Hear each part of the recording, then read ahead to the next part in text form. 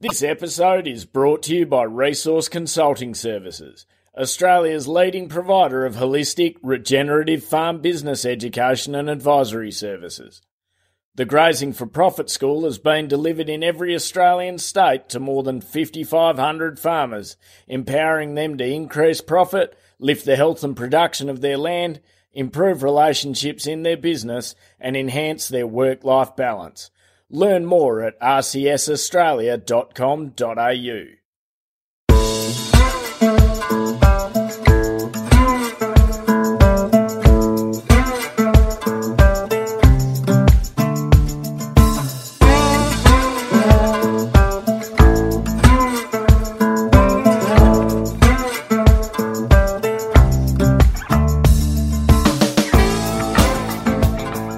Listening to the Central Station Podcast, where we bring you stories of what life in the outback is really like and why many wouldn't live anywhere else. So pull up a stump, pop the billy on, or crack a cold one, as we talk to the men and women who call some of the most remote parts of Australia home.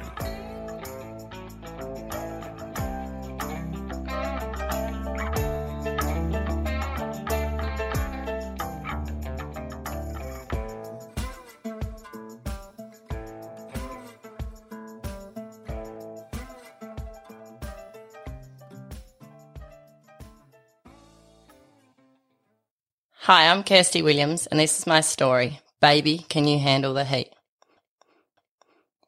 With the car packed to the roof, 3 kids plus a new baby to take home, looking in the rear vision mirror heading out of Adelaide in the early hours of the morning was a great feeling.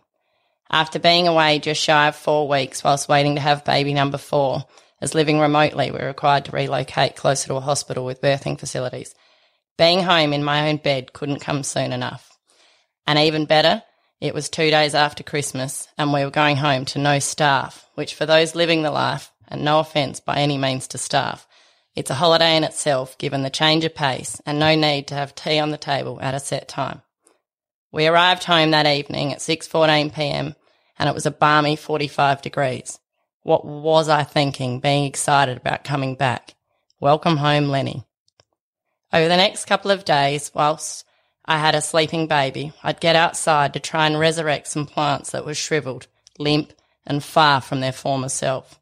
I had every sprinkler on, filled the pool, gave every gum tree on every dripper line a good soaking until 3 days in, Cam asked if I'd turned the pump off. The tank was only 2 foot full. Nope. I've been watering a little bit, but I haven't touched it. As it turned out, the pump was on, but there was no water pumping. There was utter silence, a lot of head scratching, and then a lot of swear words as realisation set in. Our house bore, after 69 years, had decided to call it a day. A newborn, a heat wave with nearly 3 weeks of 45 degrees plus ahead of us, and no water. New Year's Day. Happy 2019. A week went by with no water. The kids' shower was a swim in the pool. The garden started to turn brown in front of my eyes, the lawn turned crunchy, and there were 6 tanks watering cattle relying on that same pump that were also drying up. Talk about at a loose end. As a band-aid measure, a temporary poly pipe was run from a bore that was thankfully drilled the year before, about 10 kilometres away. But with limited pressure, water running through 10 k's of pipe above ground in the heat of the day, and a lot of thirsty animals to supply water for, we were on strict rations. No showers or baths, and the water was way too bloody hot anyway, and no watering the garden. However, it was water. A phone call, or a number of phone calls I should say, that started off sussing out when the earliest a new bore could be drilled, turned into something more like begging, when it was looking like 4 to 6 weeks until they could drill a new hole. Drilling 300 metres deep is not a cheap exercise, and nor is it a single day's work. But there are people in this world that are selfless, and in that bittersweet moment when Cam got off the phone and said, "They'll be here next week," it was relief, and I knew it wasn't time to make a joke about me having to pull the apron on again. The drillers arrived having changed their holiday plans, leaving their loved ones and coming to the hottest and driest place in Australia to work out in the middle of the sun in 45 plus degree weather just so we could have water again. I think no amount of cold beer or saying thank you will ever compensate for them coming. But in the time from when the bore decided to shit itself until after it was back up and pumping again, it seemed what could go wrong did. Waters elsewhere were not keeping up. There were breakages, blockages, and it was stinking hot. Cam and I would pass each other like ships in the night. He was coming in at all hours of the morning. I'd see him in bed when I got up to feed Lenny, and then he'd be gone again before the day began. And when he'd walk through the door in the afternoon, his eyes said it all. He was worried about what was going on out in the paddocks, but also about leaving me at home with 4 kids, one being only days old, whilst having to cook for the drillers.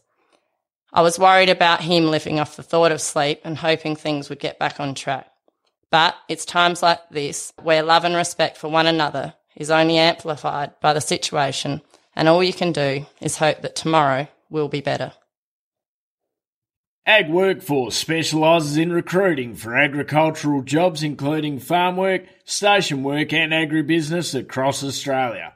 View current jobs, advertise a position or register as a job seeker at agworkforce.com.au.